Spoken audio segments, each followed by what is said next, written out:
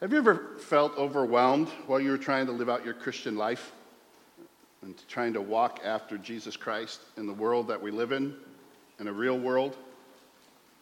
Have you ever felt like you just don't give a rip anymore? And sometimes you get to a place where you're like, I just don't even want to think about my faith. I just want to do what I want to do. I don't want to have to wrestle with any of this. That's the context a little bit when you think about the Apostle Paul writing to this new little baby church that has come to faith in Christ. If you haven't been with us over the last number of weeks, just a quick reminder, Paul goes into this little community, this flourishing community for about 3 to 3.5 weeks, starts a little church. This church comes to faith and starts to grow. Persecution comes, Paul has to flee. And so this new little baby church is just sitting there all by itself.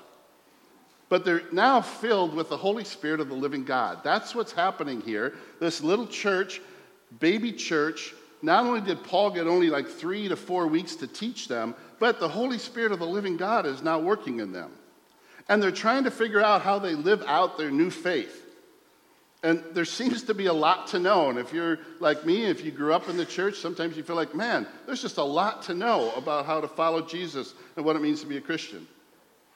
And in their case, and in our case as well today, it's completely foreign sometimes to what they used to think and how they used to live. And their case is completely foreign. There was no Christian faith or environment around them, and all of a sudden they come to faith in Jesus Christ, and it's contrary and completely different to what they were used to, completely different to the culture that they lived in. And all of a sudden they were starting to have battles about how they're supposed to live out their faith when their culture was saying to live a certain way, and the Spirit was telling them to live in a different way. And what Paul is going to be talking to them now about, the next level of their discipleship, is this, that they're being called to grow in purity, they're being called to grow in holiness, they're being called to grow in love, and then he challenges them to live what he calls a proper life. Sounds super easy, doesn't it? Coming from a place where you have no real scripture yet at that time, and you've just heard a month of teaching, and now you're being called to grow in purity, grow in holiness, grow in love, and to live a proper life. Paul now, the rest of this book, is going to be giving them instruction. He's writing them these instructions to help them figure out how they ought to live and how they ought to walk. So we're just going to do like we always do and just work our way verse by verse, but we're going to do it a little different today. I'm going to have you stop in the middle at certain points and do a little bit of work, all right? So let's start out with verse 1 of chapter 4.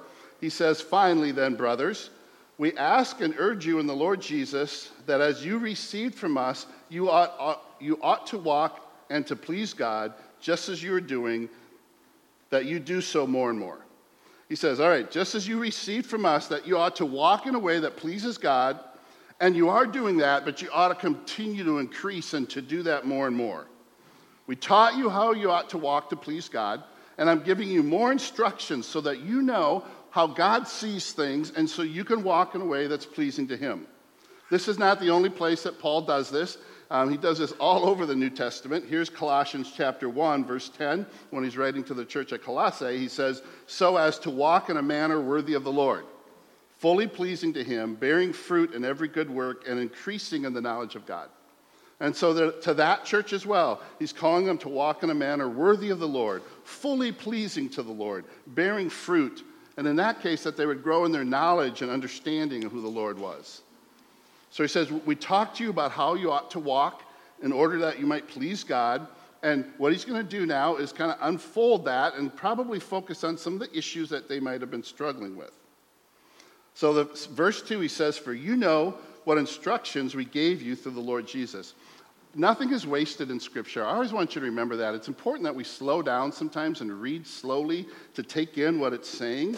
And Paul is saying here, for you know that the instructions we gave you weren't just ours. They were from the Lord.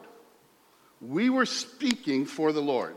Now, this is really kind of an important little piece in this passage that I want to remind you about. Here's the thing. We live in a culture that sometimes has taken the Scripture and divided it up and says, here's some things like Jesus taught, and here's like the things his apostles taught, and here's like what the prophet said. I want to remind you that this whole book has been the words of Jesus. All of this is Jesus speaking to us. And when you think about the thread that we've been doing the series before this, well, we were trying to connect it all together because we're wanting to remind you that all of Scripture is pointing us to Jesus, and it's all about Jesus, and it's all spoken by Jesus. And so when you read the apostles and you read Paul talking, it is not like, okay, this is like almost like Jesus talking because they're the apostles. They're really good, but they're not Jesus. This is Jesus speaking through the apostles. So he says, the instructions we gave you were instructions that came through the Lord Jesus. And it's important that we stand firmly, and that's one of the things about Rock Hill and our denomination. We're going to stand firmly on this is the Word of God, all of it. And it's all Jesus speaking to us about what he wants us to know, about all kinds of things, including what his character is like, what the nature of salvation is, and in this passage, how we are to live and how we're supposed to live that out. And listen to verse 3, because this goes back to last week. Remember when I boldly told you that I could tell you God's will for your life? I used to work at a college, and I'd have students say, man, I want to figure out who I'm supposed to marry. I'm trying to figure out what career I have. I'm trying to figure out what major I should have. And I would say to them, that's all great, but the most important thing is the will of God for your life from his word.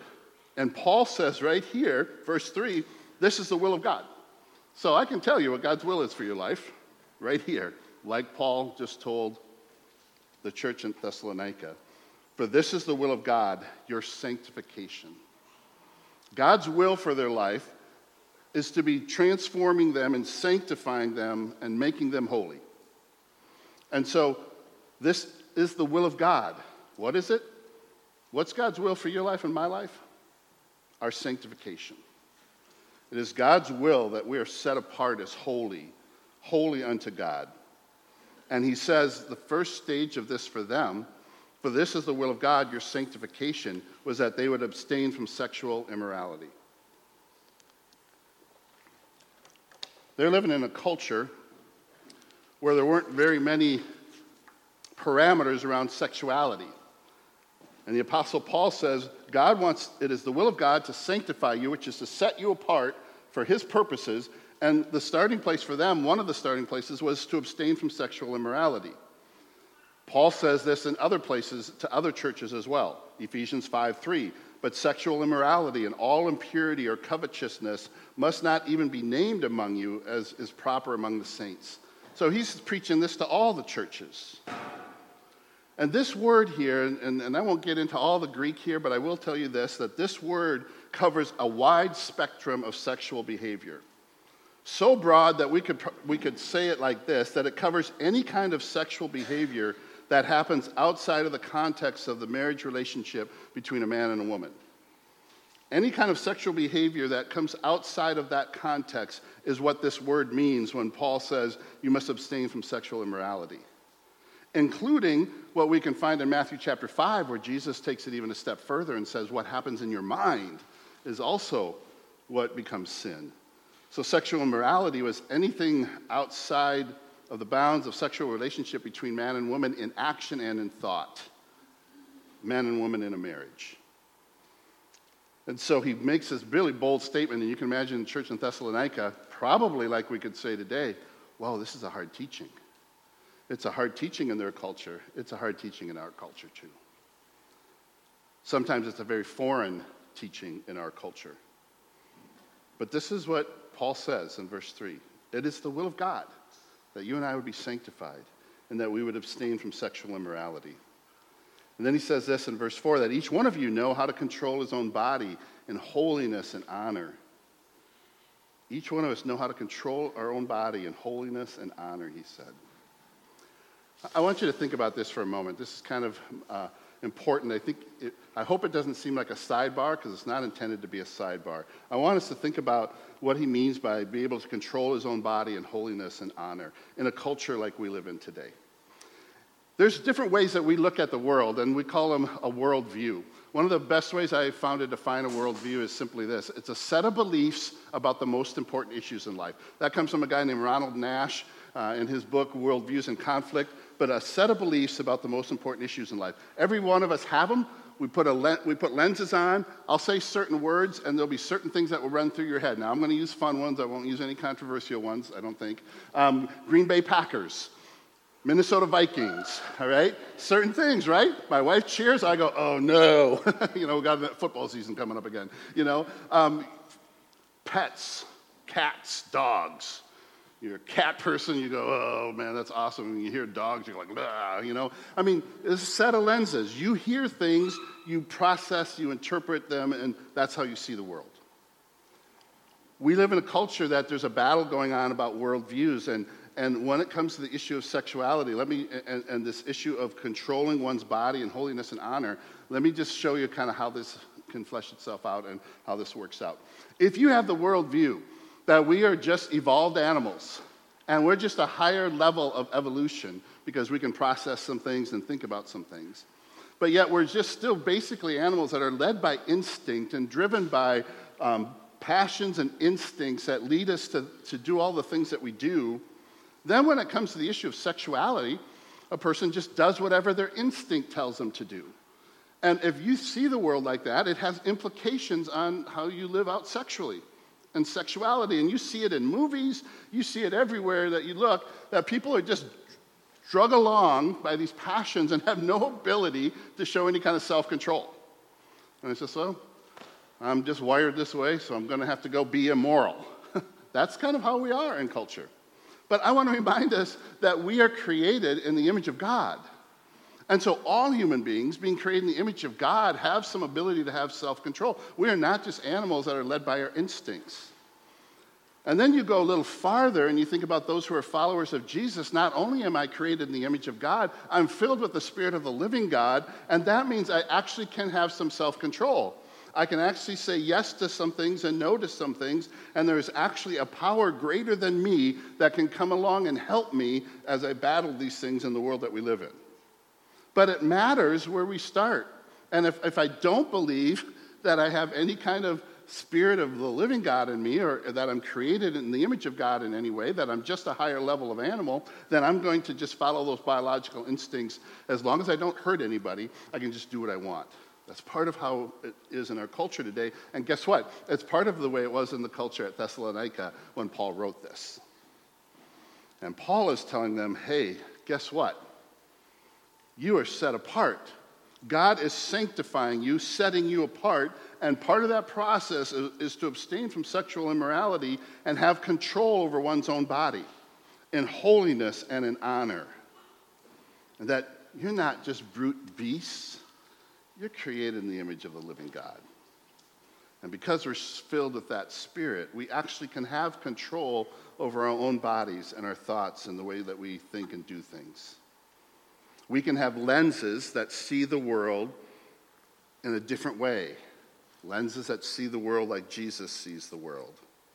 And since we're filled with the Spirit, Paul says that each one of us should control our own body in a way that is holy, in a way that is set apart for God, in a way that is honorable and right and good and admirable. And then he says in verse 5, but not in the passions of lust like the Gentiles who don't know God. Not in uncontrolled passions of lust that have no self-control, no control by God, just doing whatever one wants. And then he takes it a step further and he says, and make sure that no one transgresses or wrongs his brother in the church and God's people. That should certainly not be the case. That no one would transgress and wrong his brother in this matter, because the Lord is an avenger in all these things, as we told you beforehand and solemnly warned you. Paul says, I've warned you about this. God wants to change this part of your life so that sexual immorality isn't just part of who you are and that you just do whatever you want to do. And then he takes it closer home and he says, especially Thessalonica, not within the church, in the confines of the fellowship of God's people. And he warns them that it's serious. It's serious and they need to take it serious. Okay, so now here's your little homework, right in the middle of the sermon, an application. Here we go. It's the will of God for us to be sanctified through growing in purity.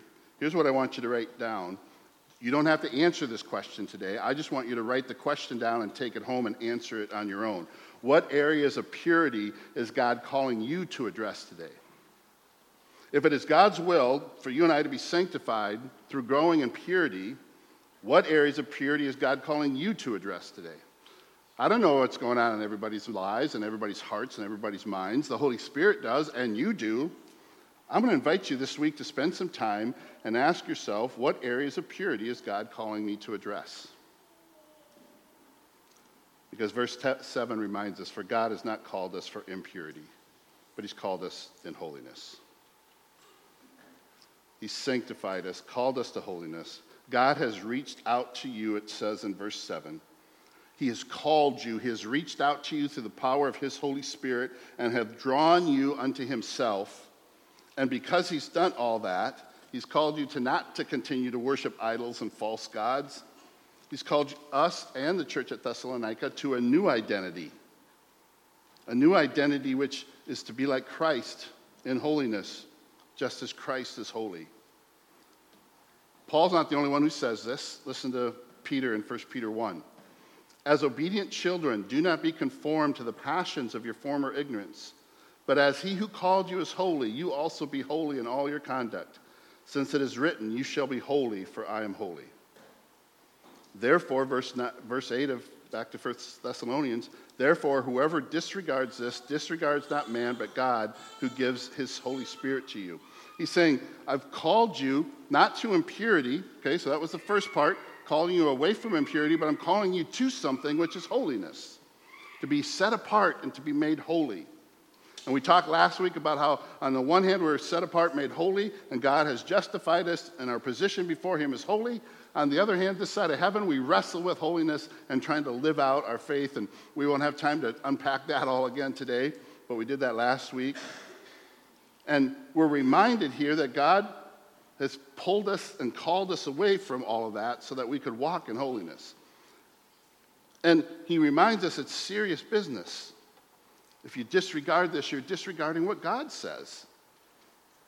So the second application this morning, it's God's will that we would be sanctified through growing in holiness. By the way, remember I'm a preacher of good news, right? This is all good news, and I'll pull it all together so you can see how awesome this news is. Because the Holy Spirit of the living God wants to empower us to grow in purity, and the Holy Spirit of the living God wants to sanctify us and help us to grow in holiness. So here's the application. I want you to write this down, and I'm going to invite you to do this sometime this week. Ask God to show you 3 areas of holiness that he wants you to grow in. Sometimes we just are wandering around trying to grow in things and trying to do things, and we forget to stop and ask God, what do you want me to focus on? And so to take a moment and say, Lord, I just want you to don't show me everything because I can't handle all of it. Give me 3 things.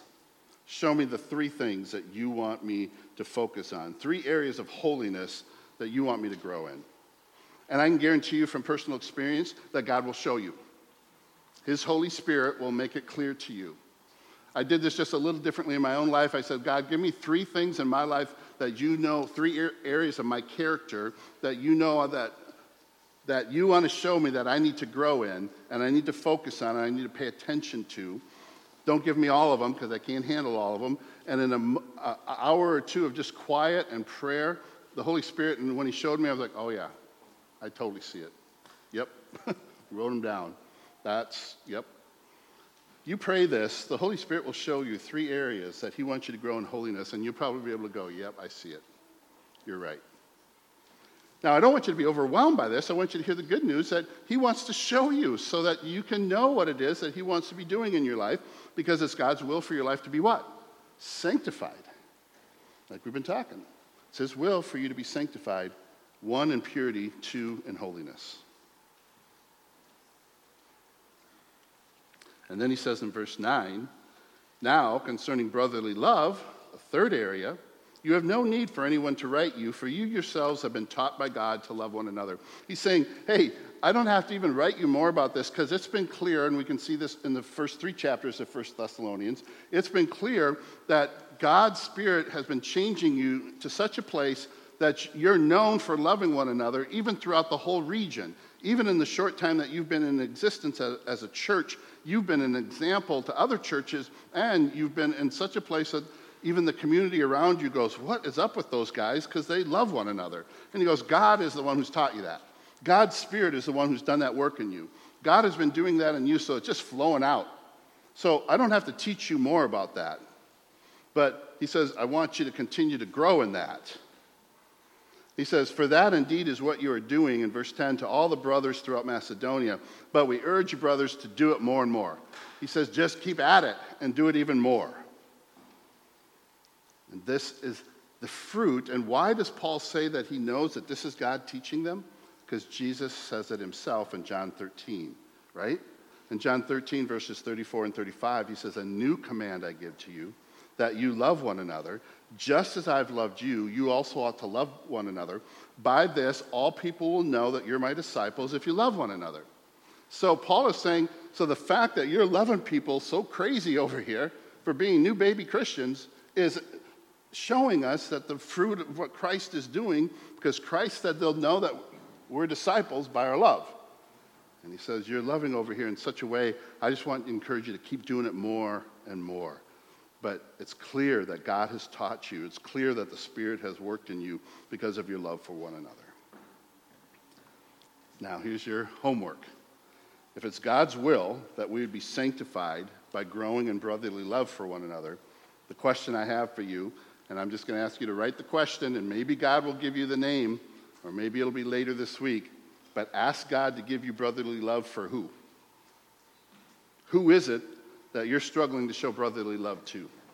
If it's God's will that we be sanctified by growing in brotherly love for one another, the question that you need to ask is who it is that you might be struggling to show brotherly love to. Again, these are questions the Holy Spirit wants to show you. Do you know that when you ask the Holy Spirit to show you stuff in your life, he wants to do that? Okay? Now, today we're looking at more of the harder stuff. We can also ask him, hey, Lord, show me who I'm loving well. And be rejoicing in that. But in this case, it's a good question to ask ourselves, who might I be struggling to love with brotherly love? If sanctification, being set apart as holy for God, includes sexual purity, includes the pursuit of holiness, includes brotherly love, then if I am missing that somewhere, I want that to change. Because I want to be sanctified, set apart to be used by God.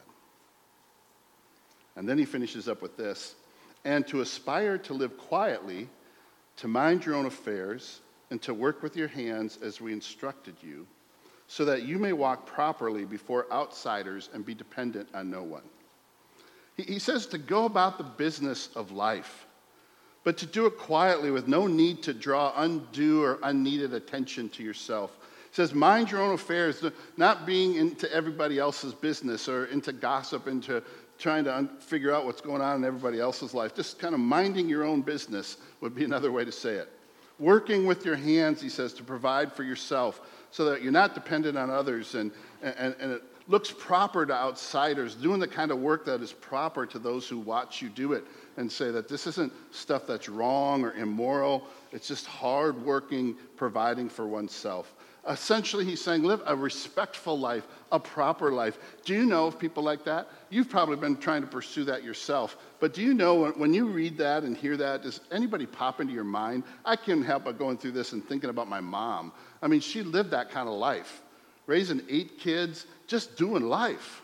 Changing diapers, loving the neighbor, teaching Sunday school, caring for her parents as they got older, caring for elderly relatives. I mean, just doing all this stuff. I never heard her had time to get into other people's business. She was too busy just helping people, living quietly, minding her own affairs, working with her hands, a respectful and proper life. That's what Paul is saying that he wants to see happen in the church in Thessalonica. And he's trying to remind them, too, that persecution is coming. So don't make it be, don't bring undue attention to yourself. Don't be doing things that would draw people to want to persecute you. Spend time over here just living life, doing the right things. Quietly minding one's own affairs, working with their hands. So if it's God's will that we would be sanctified by living quiet, respectful, dignified lives, walking properly before outsiders, let me ask you this question. Which of these are you struggling with the most right now? I'm going to invite you to write those 4 things down. Living a quiet life, a respectful life, a diligent life, or walking properly before outsiders. Which of those four, and maybe those are going well, but which of the four is the one that's hardest for you?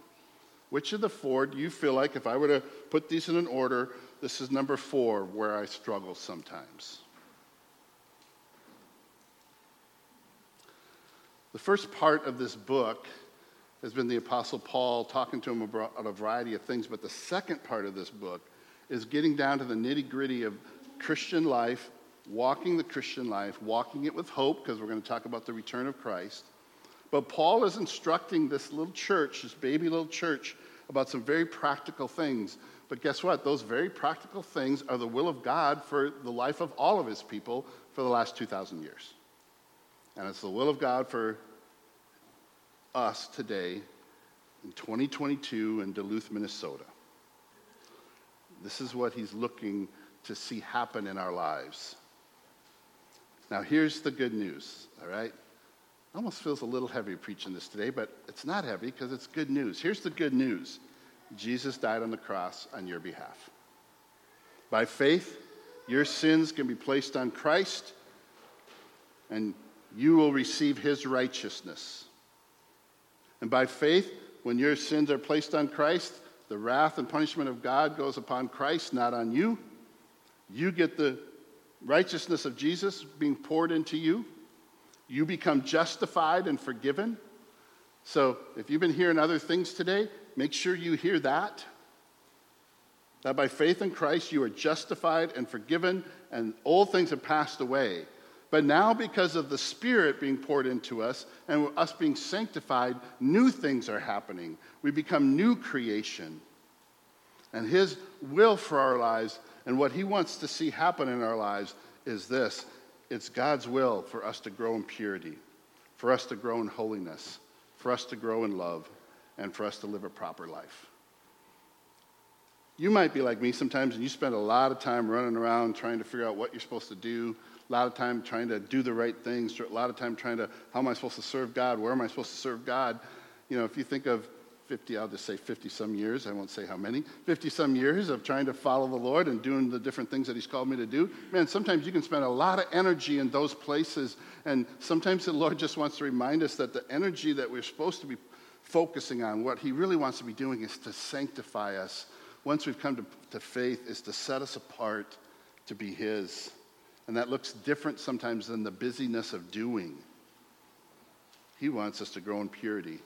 He wants us to grow in holiness. He wants us to grow in love for one another. And he wants us to grow in a way that we would live a proper life so that others would go, wow, that follower of Jesus, he's kind of different over there because he's trying to live in purity and holiness, and he seems to want to love, and he seems to want to live a quiet life that just is serving God. I don't know where you're at this morning, and I don't know how this message lands for you this morning, but I just want to encourage you and rejoice with you that the Spirit of the living God is at work in the life of this church. But here's the things that he wants us to continue to grow in and continue to be able to seek his face on these things. And I just gave you a few simple assignments. I'm going to just challenge you and encourage you to do them. You could hear this and just let it fall on deaf ears, or you could walk away and go, hey, this week I'm going to take the sermon and I'm going to do a little something with it. And I'm going to wrestle with these questions, and I'm going to let God show me what he wants to show me. I'm going to maybe share it with other trusted people that could hold me accountable and encourage me, and maybe they could help me figure out some of these things. But the good news is the Spirit of the living God doesn't leave us where we are. He didn't leave this little church in Thessalonica still worshiping false idols, still doing all the things that they were doing sexually.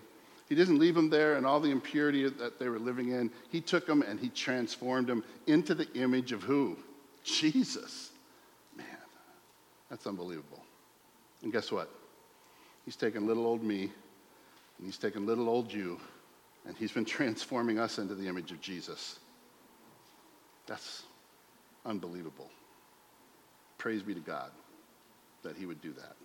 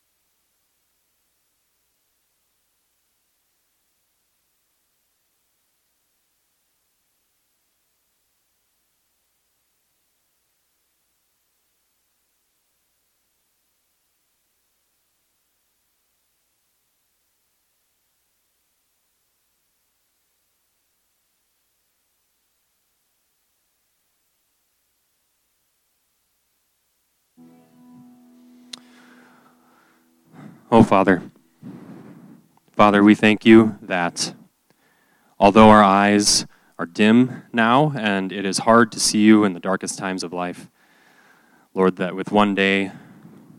in one day, our eyes will be unveiled and we will see the beauty that is you. Lord, thank you so much that you sent your Son to show us how that is even possible, to make it even possible, Lord. Thank you for the Holy Spirit who comes and indwells within us and empowers us to do all of these things.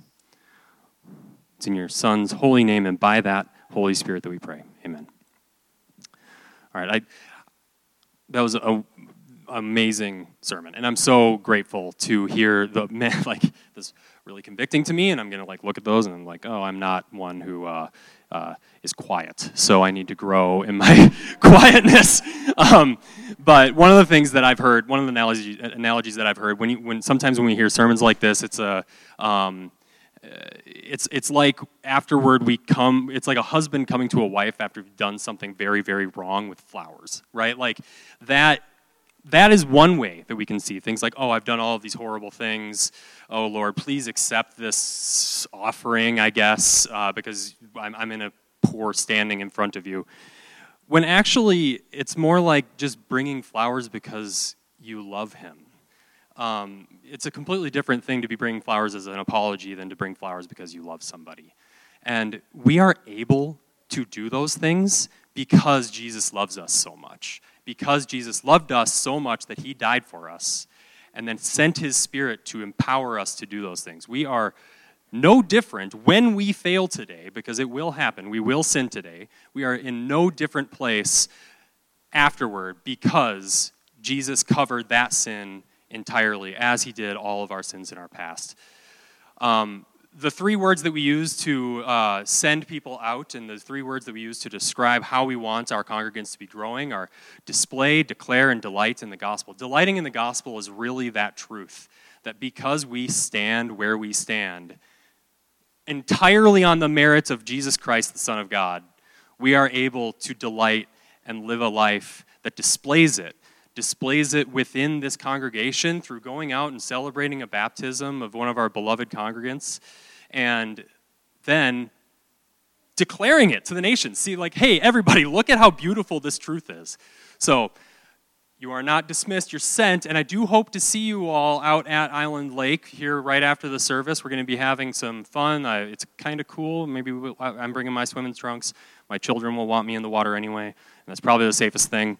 And one more thing, just to make things more expedited, if we could all help gather the chairs, bring them up here and put them up there, that would be a phenomenal thing. So you are not dismissed, you are sent to display, declare, and delight in that gospel. Go in peace.